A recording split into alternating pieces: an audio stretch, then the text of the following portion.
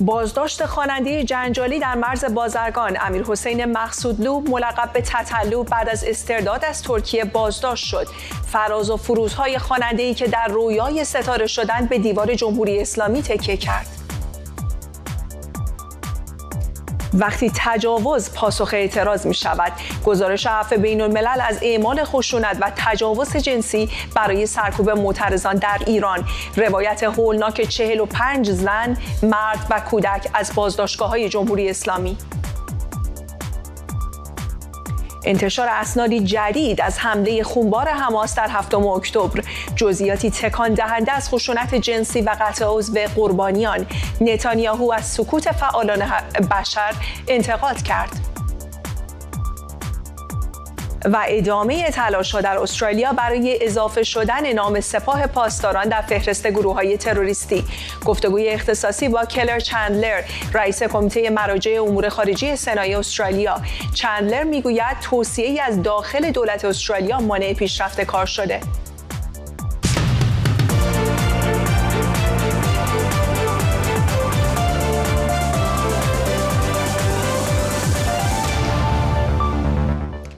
بینندگان ایران اینترنشنال سلام، وقتتون بخیر. من گلارهان هستم. به امروز خوش آمدید.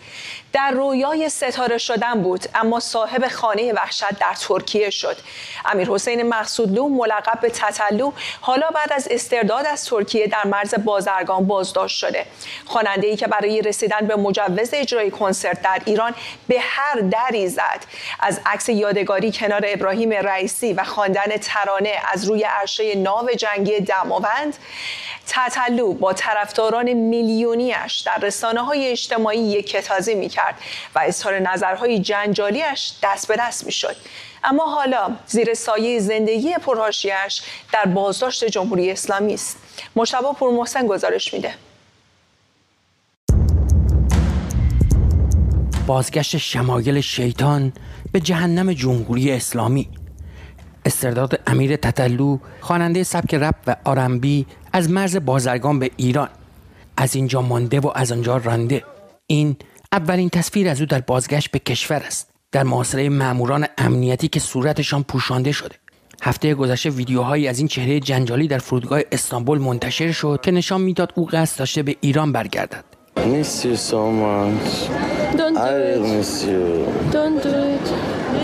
اما آنطور که دوشنبه خبرگزاری تصنیم وابسته به سپاه پاسداران نوشت، با پاسپورت پانچ شده بی‌اعتبار، اتفاقی که باعث شد نتواند سوار هواپیما شود. با توجه به سابقه تتلو، بسیاری این رفتار او را نمایشی و با هدف جذب فالوور بیشتر در شبکه‌های اجتماعی ارزیابی کردند. اما ساعاتی بعد خبر رسید که او در ترکیه بازداشت شده.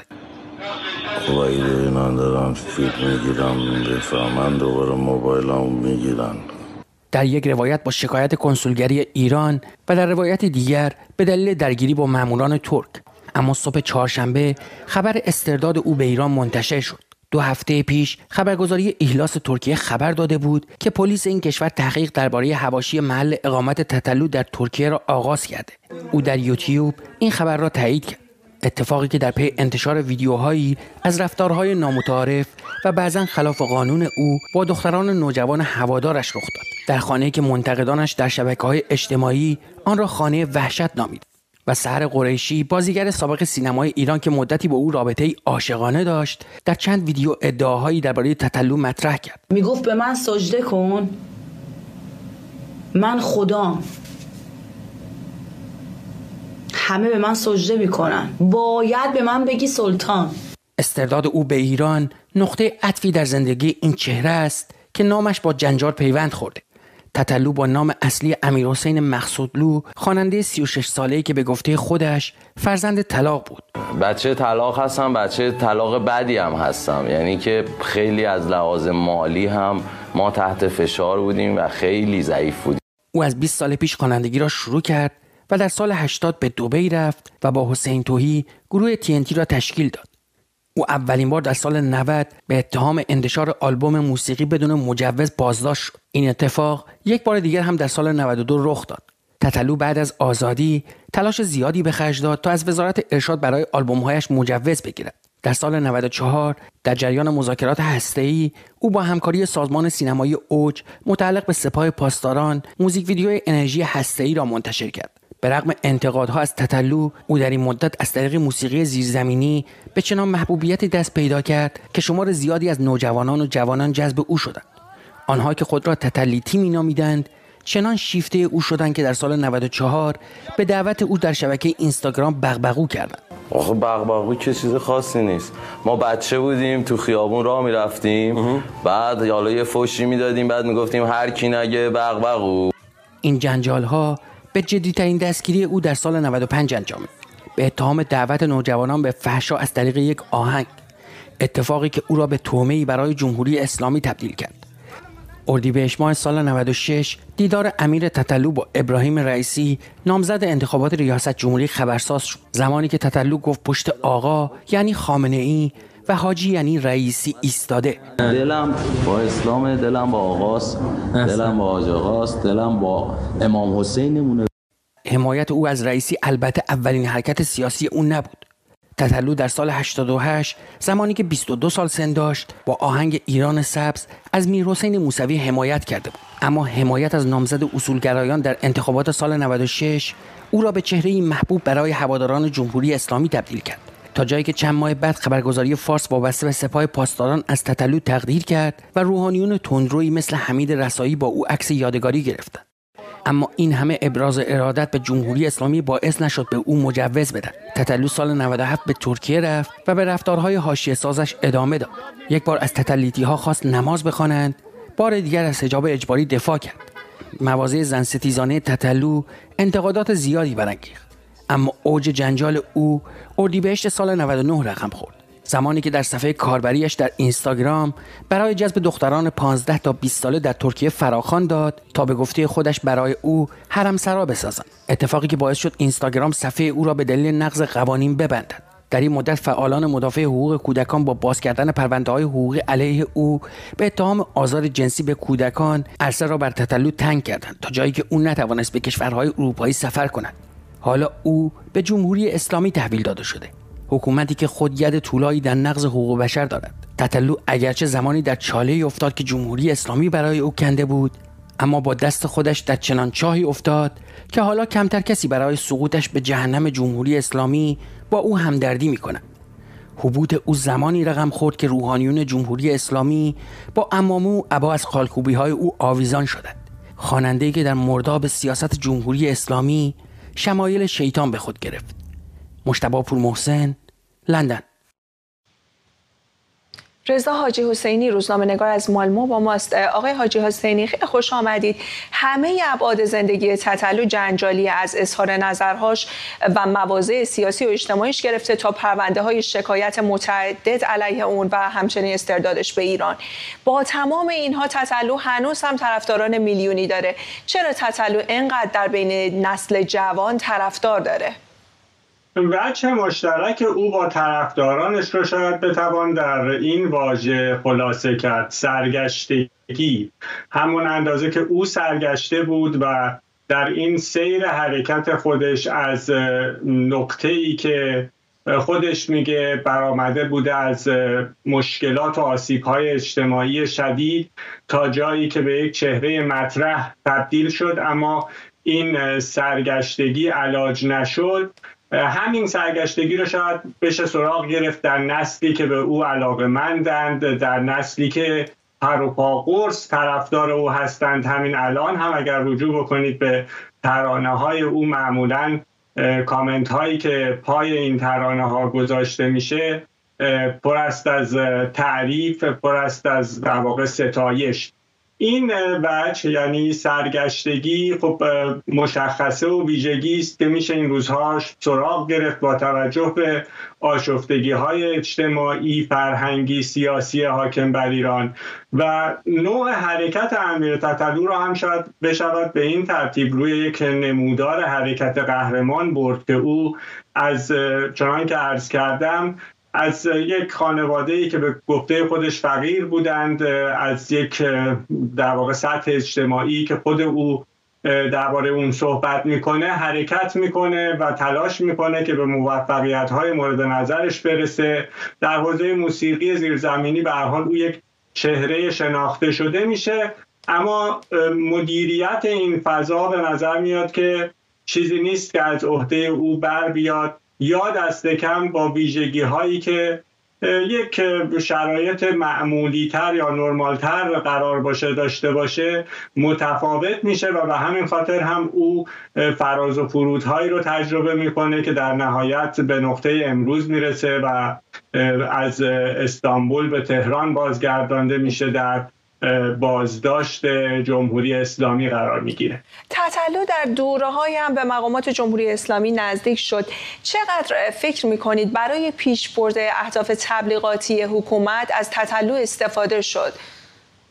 طبعا تلاش کردند که چنین استفاده‌ای رو بکنند، منتها سوی مقابل هم شاید این ایده در ذهن او وجود داشت که از این امکانات به نفع خودش بهره مند بشه، ولی تجربه نشون داد و در واقع اون چی که اتفاق افتاد نشون داد که عملاً بازی خورد، او رو طعمه حیات سیاسی خودشون کردن سیاستمدارانی به خصوص از طیف اصولگرا و بعد هم به او پشت پا زدن و در نهایت شرایطی رو فراهم نکردند که آثار او بتونه مجوز بگیره و او در داخل ایران بمونه. این چهره آسی و طغیانی که او میکنه رو ما میبینیم در سالهای مختلف به شکلهای مختلف بروز پیدا میکنه، ولی وجوه اخلاقی خاصی که در واقع داشته است و بعد آمیخته شدن اینها با برخی جرایم طبعا شاید دفاع رو از این چهره حتی برای طرفداران او هم سخت میکنه. من همینجا در پرانتز هم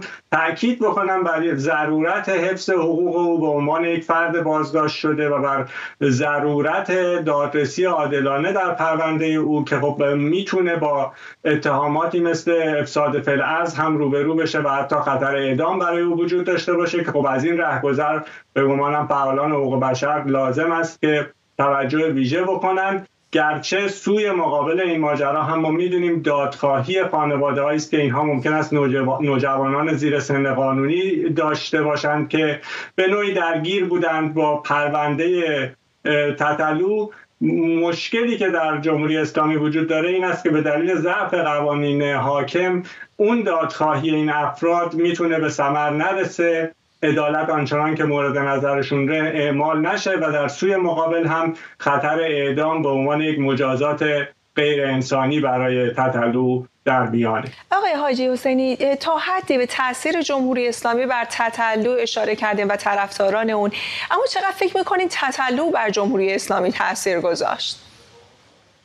ببینید جریان سازی که او میتوانست بکنه رو در میان طرفدارانش میتونیم ببینیم، اما اگر بپذیریم که آثار او متعلق به یک گروه، دسته و دایره خاصی بوده است، من ابا دارم از این که بخوام به عنوان مثال نام مبتذل بر آثار او بگذارم، چون به هر حال طرفدارانی داره و اونها علاقه‌مندند به آثار او، اما این شکل از برآمدن، این شکل از ارائه آثار چیزی است که شما در حوزه سیاست هم در جمهوری اسلامی میتونید ببینید. در واقع رفتار و سکنات سیاستمداران جمهوری اسلامی هم میتونید ببینید. شکلی از لومپنیسم رو به هر حال اینجا ما میبینیم و سوی دیگری که باید بر اون تاکید بکنم همدستی او با جمهوری اسلامی از منظر مرد سالاریه، یعنی یک مرد سالاری عجیب و غریب رو شما میبینید که همین ایده که او حرمسرا میخواد داشته باشه یا خشونتی که اعمال کرده است بر افرادی که به هر حال روایت میکنند از او یا تجربه هایی که منتشر شده از گروه های در واقع نوجوان زیر سن قانونی که اینها مراوده داشتند، با او نشون میده که این نمایندگی، این نسبت، این رابطه دو سویه میان او و جمهوری اسلامی برقرار بوده. یعنی من به طور مشخص فکر می‌کنم او یک مرد سالاری رو نمایندگی میکنه که خب جمهوری اسلامی هم حکومتی است که شاخصه اون در واقع در حوزه عمل هست و این مرد سالاری اسم رمز و در واقع نام مشترکی است که این هر دو یدک میکشن. رضا حاجی حسینی، روزنامه‌نگار از مالمخیل، متشکرم از توضیحاتتون. تجاوز گروهی، برهنه کردن و شوک الکتریکی به اندام جنسی، اینها تنها چند مورد از خشونت جنسی اعمال شده دستگاه سرکوب به زنان، مردان و کودکانی است که در جریان اعتراضات سال گذشته دستگیر شدند. سازمان عفو بین‌الملل در گزارشی زوایای پنهان آنچه بر سر معترضان در بازداشتگاه‌های جمهوری اسلامی آمده را مستند کرده. گزارشی تکان دهنده از خشونت عریان نیروهای امنیتی. ساناز قاضی‌زاده و جزئیات بیشتر. به من وحشیانه تجاوز کردند، نام گزارش اخیر سازمان عفو بین‌الملل درباره استفاده از انواع خشونت جنسی و تجاوز سیستماتیک علیه معترضان خیزش انقلابی زن زندگی آزادی است. گزارشی از شهادت 45 نفر که خط به خط آن نشان می‌دهد که جمهوری اسلامی از خشونت جنسی به عنوان سلاح و شکنجه علیه معترضان استفاده کرده است. از شیوه رفتار جمهوری اسلامی در کف خیابان‌ها برای خاموش کردن خیزش انقلابی زن زندگی آزادی، از کور کردن گرفته تا تیراندازی مستقیم به معترضان و حتی کشتن کودکان و بزرگسالان غیر معترض برای سرکوب بیشتر گزارش‌هایی منتشر شده بود. از ابتدای اعتراض‌ها هم از خشونت جنسی علیه معترضان گزارش‌هایی جسته و گریخته منتشر شد، اما در این گزارش 157 صفحه‌ای عفو بین‌الملل به زوایای تاریکی از بازداشتگاه‌ها و خانه‌های امنیتی پرداخته شده که مستندی است از استفاده از تجاوز و انواع خشونت جنسی علیه بازداشت شدگان. آسیب دیدگان از ساکنان 17 استان طیف متنوعی دارند. از زنان و دخترانی که روسری خود را برداشتن گرفته تا مردان و پسران، دانش آموزان، معلمان، دانشجویان، مدافعان حقوق زنان و فعالان مدنی، روزنامه‌نگاران و اعضای اقلیت‌های بلوچ و کرد. این گزارش مستند نشان می‌دهد که نیروهای اطلاعاتی و امنیتی روی این اعمال بیرحمانه، تحقیرآمیز و غیر انسانی سرپوش گذاشته و از مداوای جراحت ناشی از آن از جمله عفونت و خونریزی‌های واژینال و مقعد و همچنین پیگیری قضایی توسط معترضان خودداری کردند. تا جایی که از بین 45 نفری که عفو بین‌الملل مستند کرده، تنها 3 نفر، 2 کودک، 1 مرد، پرونده قضایی تشکیل دادند، اما همانها هم پس از فشار امنیتی به خود و خانواده‌هایشان مجبور به پس گرفتن شکایت خود شدند. این اتفاقات مخوف نه تنها در بازداشتگاه‌های رسمی نیروهای انتظامی، سپاه پاسداران، وزارت اطلاعات و نیروهای بسیج رخ داده، بلکه از آپارتمان‌های معروف به خانه‌های امن و بازداشتگاه‌های غیر رسمی مانند انبارها و پارکینگ‌ها و مدارس هم برای این نوع شکنجه استفاده شده است. در مصاحبه‌های منتشر شده در گزارش عفو بین‌الملل روشن است که زنان بازداشت شده و حتی دختران در مدت بازداشت و شکنجه به اعتیاد جنسی و خواستن بیبندوباری جنسی به جای آزادی متهم شدند. توسط مأموران زن امنیتی لخت شده و جلوی چشم آنها مورد تجاوز نیروهای مرد امنیتی قرار گرفتند. سازمان عفو بین‌الملل توضیح داده که شکنجه جنسی برای ترساندن، مجازات و تحقیر و گرفتن اعترافات اجباری معترضان شکل گرفته و در برخی از موارد در محاکمه اعترافات اجباری معترضان مبنای کیفرخواست علیه آنها بوده و در 5 مورد به دریافت حکم اعدام آنها ختم شده است. عفو بین‌الملل با هشدار درباره اثرات بلند مدت فیزیکی و روانی خشونت جنسی بر آسیب دیدگان توضیح داده که بسیاری از آسیب دیده‌ها یا در فکر خودکشی هستند یا در مواردی خودکشی کردند. سازمان عفو بین‌الملل خواستار پاسخگویی مقام‌های حکومتی ایران و ورود فوری هیئت حقیقتیاب سازمان ملل متحد به ایران شده تا با تحقیقات سریع، مستقل و مؤثر طبق پروتکل استانبول مقامات ایران را مجبور به پاسخگویی و جلوی انتقامجویی علیه آسیب دیدگان را بگیرد و به طور فوری و بی‌قید و شرط مقامات جمهوری اسلامی را مجبور به پرداخت غرامت و جبران خسارت آسیب دیدگان کند و جلوی رفتار مشابه را در آینده بگیرد.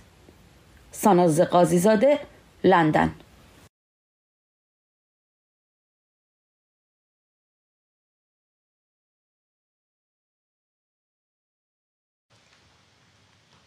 بعد از حمله خونبار 7 اکتبر حماس به اسرائیل هر روز روایت‌های جدیدی از آنچه بر سر ساکنان کیبوتس‌های اسرائیل رفته منتشر میشه.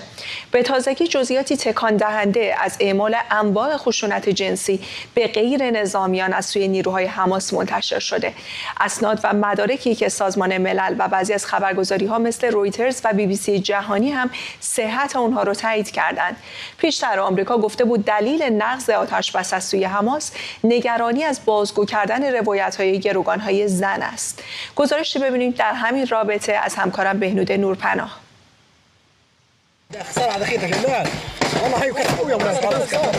مستندترین جنایات تاریخ، این عبارتی است که رئیس کمیسیون مدنی حمله 7 اکتبر بیان کرده.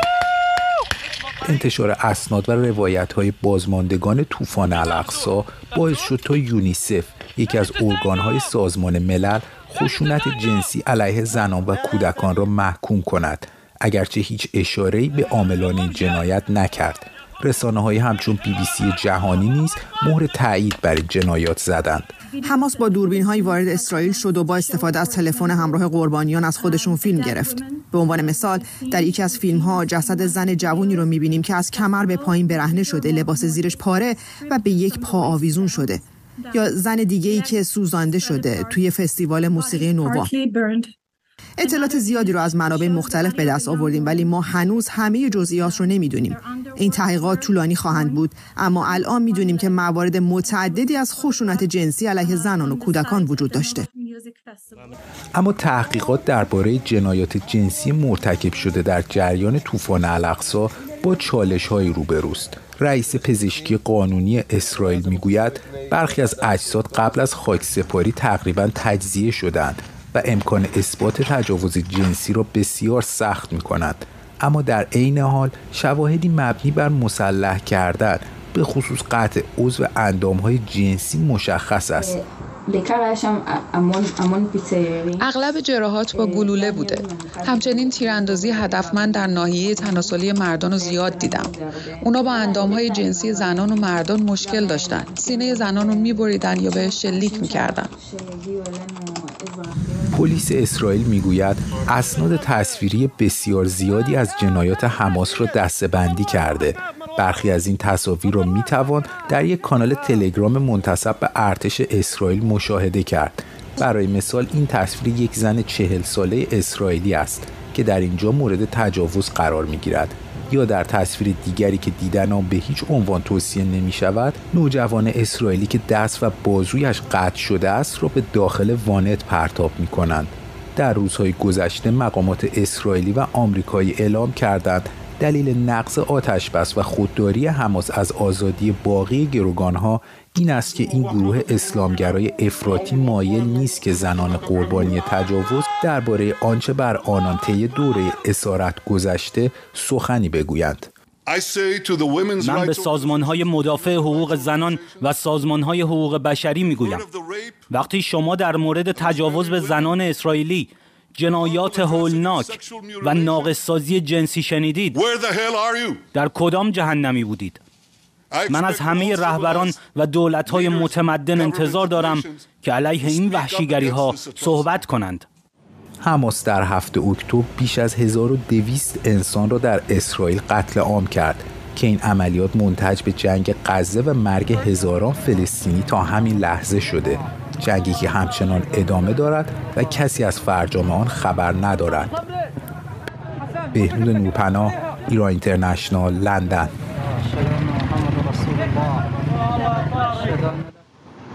همکارم بابک اسحاقی از اورشلیم با ماست. بابک، میدونیم که جو بایدن همین خشونت‌های جنسی علیه حماس رو محکوم کرده. چه بیشتر میدونیم از جزئیات این خبر؟ بدون شک تصاویری وجود داره که اسرائیل نمیتونه اونها را انتشار بده. به طور مثال قسمتی از این تصاویر را ما روزنامه نگاران توانستیم که ببینیم. ارتش اسرائیل آماده بود که اونها را نشون بده، اما بسیاری از خانواده ها حاضر به پخش و انتشار این نوع تصاویر نیستن. اما آنچه که ما میدانیم این هستش که بجز این که به به زنان تجاوز و آزار و اذیت جنسی شده، بسیاری از نوجوانان و جوانان پسر هم در روز 7 اکتبر مورد تجاوز جنسی و آزار و اذیت از هر نوعی قرار گرفتن. بیشتر این تجاوزات در داخل جشنواره‌ای بوده که در 7 اکتبر در کنار نوار مرزی با غزه انجام می شده. شواهدی که در دست هست بیشتر در کنار اون شواهدی هستش که دوستان و کسانی که در اونجا بودن اونها را تعریف می کنم. من نمیخوام وارد جزئیاتی بشم که میتونه بسیار دردناک باشه، اما به طور مثال یکی از دوستان یکی از کسانی که در این جشنواره بوده میگه که جلوی چشمان او به دوستش گروهی تجاوز کردن و سپس با یک گلوله از پشت سر اون را کشتن. در کنار اون اسرائیل و به ویژه بنیامین نتانیاهو بسیار ابراز خشم کرد که 61 روز پس از 7 اکتبر تازه از دیروز افکار عمومی جهان شروع به سخن گفتن از این قسمت از جنایات حماس کرده. او در حالی که به ابریز دیروز صحبت میکرد به ناگهان از واژه‌های انگلیسی استفاده کرد و خطاب به جهانیان، به سازمان ملل، به سازمان زنان گفت که اگر این زنان و این دختران اگر یهودی نبودن شاید شما خیلی زودتر به این مسئله میپرداختین و کمپین‌های بزرگ جهانی در این رابطه راه مینداختین، اما این دختران و جوانان یهودی بودن و اسرائیلی بودن. او از مردم جهان خواست که بیشتر به این مسئله بپردازن و به دنیا نشون بدن که در 7 اکتبر بجز جنایتی که بر همه شهروندان جنوب اسرائیل رفته، در این بین یکی از شنیع‌ترین اونها تجاوزات جنسی و آزار و اذیت جنسی بوده. ممنونم از تو بابک. در خبری دیگر مثل اینکه ریشی سوناک هم گفتگوی داشته با نخست وزیر اسرائیل روز چهارشنبه و نگرانی‌های خودش رو در مورد حملات شبه نظامیان حوثی به کشتی‌های تجاری در دریای سرخ مطرح کرده. چه بیشتر می‌دونیم در مورد این خبر و جزئیات دیگر از صحنه نبرد؟ خیلی کوتاه اگه بگی ممنون میشم. در وقت کوتاه که دارم بیشتر به مسئله حوثی ها میپردازم. امروز اسرائیل میگوید، سخنگوی ارتش اسرائیل امروز گفت که ایالات متحده همراه با دیگر همپیمانان خودش از تلاش میکنند که آماده بشن برای پاسخگویی در دریای سرخ به حوثی‌ها. امروز حوثی‌ها بار دیگر یک موشک زمین به زمین را به سوی اسرائیل پرتاب کردند که گفته شد که اون را در آسمان سامانه ضد هوایی پیکان 3 اون را در هوا منفجر کرده. حوثی‌ها همچنان تهدید بزرگی برای کشتیرانی در دریای سرخ هستند، با اینکه ما زیاد در رابطه با آنها صحبت نمی کنیم، اما یکی از مهمترین مسائل و چالش‌ها برای اسرائیل و جهانیان هستند. بابک اسحاقی از اورشلیم، خیلی متشکرم از گزارشه.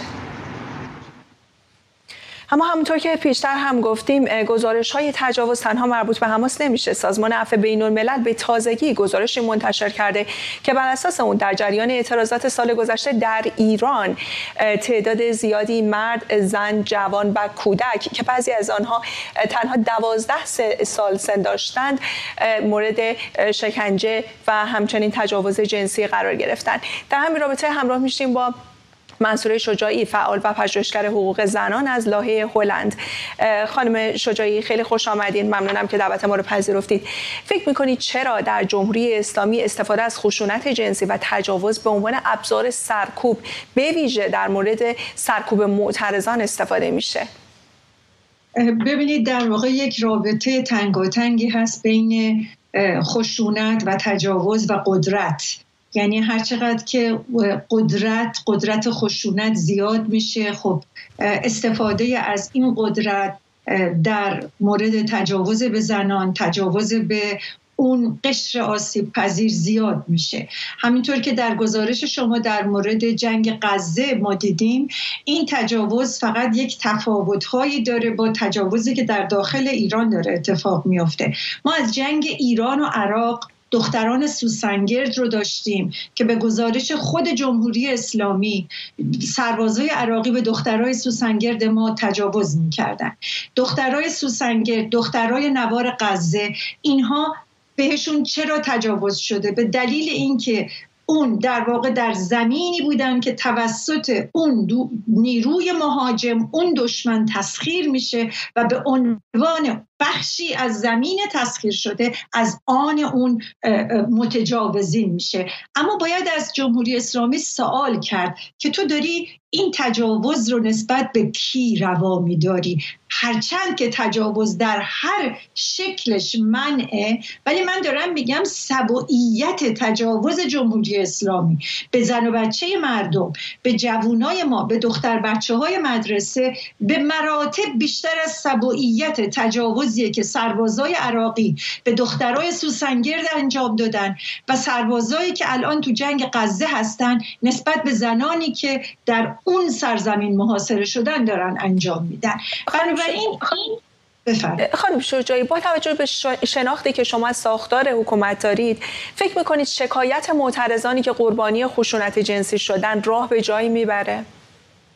ببینید، شکایت تنها راه و تنها ابزار مدنی کسیه که در واقع مورد تجاوز واقع شده، حقش ضایع شده. ولی این شکایت به کجا داره برده میشه؟ به قوه قضاییه که خودش مجری این شکایته، یعنی هم آمر هم اجرا کننده است. بنابراین نوعی بی‌عدالتی، زنان ما، جوانای ما توی یک چرخه بی‌عدالتی افتادن که از سال 60 تا حالا داره اینها رو عذاب میده. فقط تفاوتش با سال 60 اینه که مکان، سوژه، توجیه و راستی آزمایی اینها متفاوت شده. اگر مکان اون موقع فقط در داخل زندان‌ها بود، الان گسترده شده به ون‌های بازداشتی، به مدارس، طبق گزارش امنستی. و اگر که اون موقع سوژه برفرض فقط محدود میشد به فعالان سیاسی و اعضای جریان‌های سیاسی، الان گسترده شده به بچه مدرسه و این کمیته حقیقتیاب کجاست؟ این باید پاشه بیاد و تموم کنه این واقعاً بی‌عدالتی، خشونت و بی‌حرمتی رو به زنانی که تازه بعد از تجاوز اگر هم آزاد بشن آنچنان ضربه میخورن که یا خودکشی میکنن یا روانی میشن یا دچار تروماهای ابدی میشن. متشکرم از شما منصوره شجاعی، فعال و پژوهشگر حقوق زنان از لایحه هلند. در استرالیا سرباز زدن دولت این کشور از ارائه اسناد مرتبط با قرار دادن سپاه پاسداران در لیست گروه‌های تروریستی انتقادات بسیاری رو به دنبال داشته. سناتور کلر چندلر، رئیس کمیته مراجع امور خارجه سنای استرالیا، گفته در حالی که دولت استرالیا مشغول بررسی اضافه کردن سپاه پاسداران در فهرست گروه‌های تروریستی بوده، از جایی دیگر در داخل دولت توصیه شده که این اقدام نباید صورت بگیرد. کلر چندلر در گفتگوی اختصاصی با همکارم علیرضا محبی به ابعاد مختلف این انتقادها پرداخته. طرح ارائه شده توسط رئیس کمیته مراجع امور خارجی، دفاع و تجارت مجلس سنای استرالیا مبنی بر انتشار اسناد مرتبط با فهرست کردن سپاه پاسداران در لیست سازمان‌های تروریستی در استرالیا علیرغم تصویب در مجلس سنا از سوی دادستان کل استرالیا رد شد. در واکنش به این اقدام، سناتور کلر چندلر، رئیس کمیته مراجع امور خارجی سنا، در سخنرانی خود در صحن مجلس سنا این تصمیم دولت و دادستان کل استرالیا را به چالش کشید. Last week in the Senate, I moved a motion that was supported very broadly across the Senate for the government to produce documents. من هفته گذشته در مجلس سنا پیشنهادی را مطرح کردم که به طور گسترده در سراسر سنا مورد حمایت قرار گرفت تا دولت اسنادی را ارائه کند که ما می‌دانیم در رابطه با پتانسیل فهرست اعمال تروریستی سپاه پاسداران موجود است. دلیل اینکه ما می‌دانیم این اسناد وجود دارد این است که درخواست مربوط به حق دسترسی آزاد اطلاعات از جامعه ایرانیان به دادستانی کل صادر شده است. آن درخواست آزادی اطلاعات رد شد، اما از فهرست اسناد ارائه شده برای آن درخواست می‌دانیم دلایلی در ژانویه گذشته توسط دادستانی کل در رابطه با فهرست فعالیت‌های تروریستی سپاه پاسداران وجود داشت. در مقطعی پس از آن در جای دیگر در داخل دولت این توصیه مطرح شده بود که گذاشتن نام سپاه در فهرست سازمان‌های تروریستی تحت قوانین فعلی استرالیا استرالیا امکان پذیر نیست. متاسفانه تا این لحظه این چیزی است که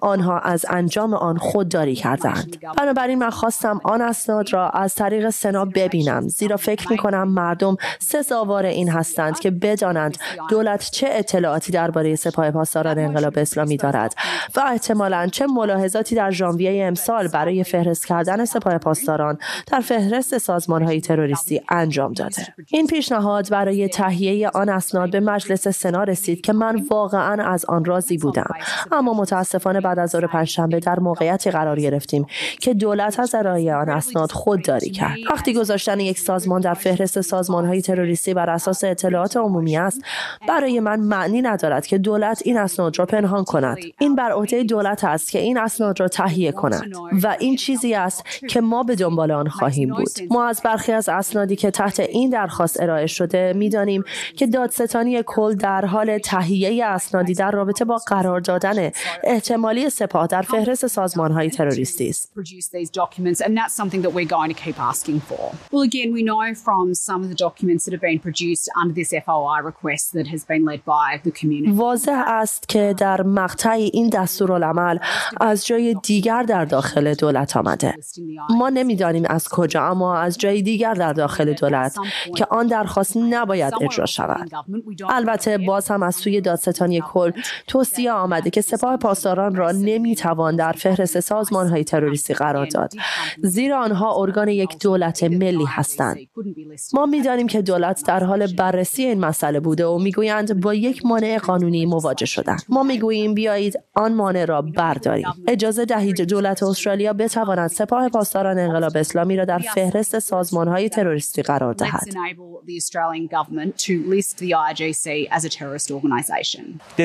فهرست کردن سپاه پاسداران به عنوان یک سازمان تروریستی در استرالیا یکی از خواسته‌های اصلی جامعه ایرانی استرالیایی است. آیا دولت ائتلافی به حمایت از این درخواست ادامه خواهد داد؟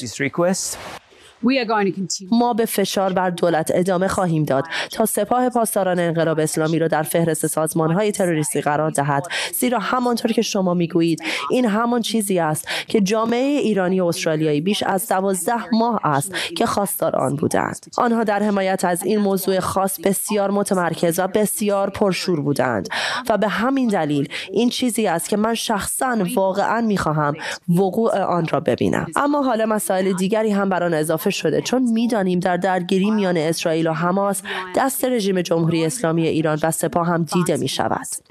ما می‌دانیم که این رژیم از حماس حمایت مالی می‌کند و ما می‌دانیم که حماس در حال حاضر مردم اسرائیل را با ترور وحشت زده می‌کند. بنابراین اکنون بیش از هر زمان دیگری مهم است که در مقابل متجاوزان بین‌المللی مانند رژیم جمهوری اسلامی ایران، مانند سپاه پاسداران انقلاب اسلامی بایستیم و کاملاً روشن کنیم که در مورد آنها چه فکر می‌کنیم و به عنوان یک کشور چگونه با آنها برخورد خواهیم کرد.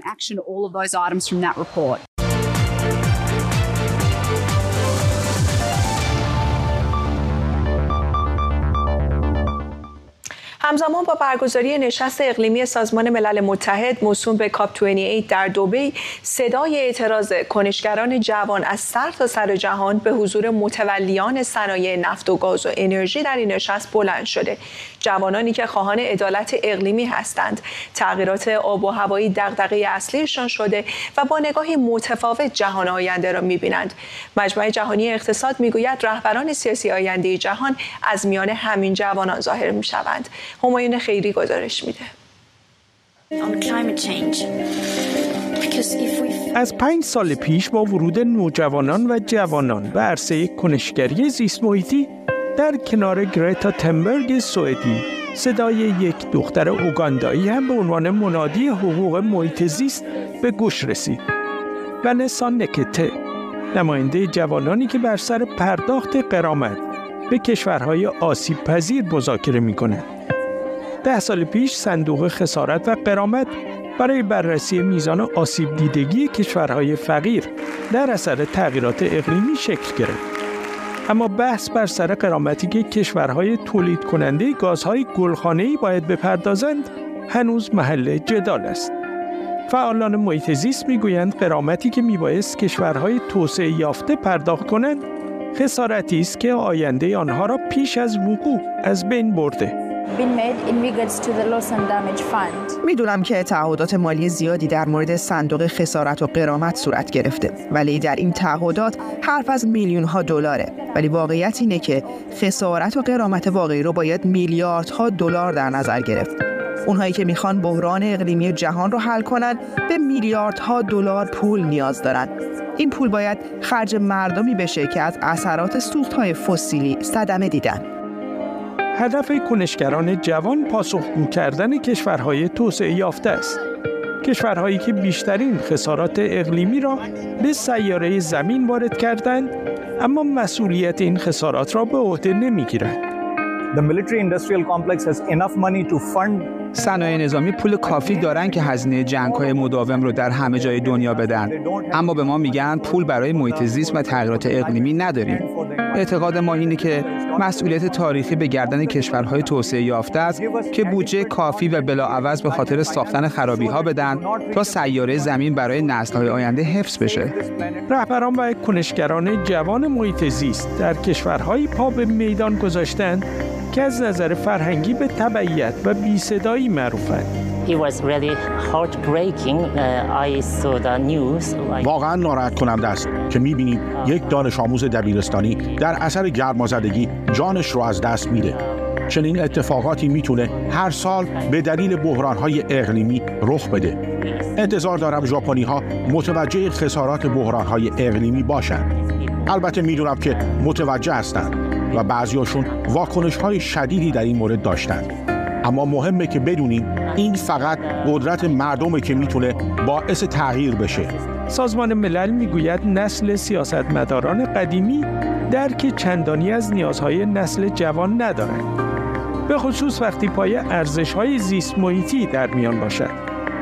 مجمع جهانی اقتصاد در جدیدترین ارزیابی درباره رهبران جدید جهان اعلام کرده رد پای این رهبران را باید در میان کنشگران محیط زیست جستجو کرد.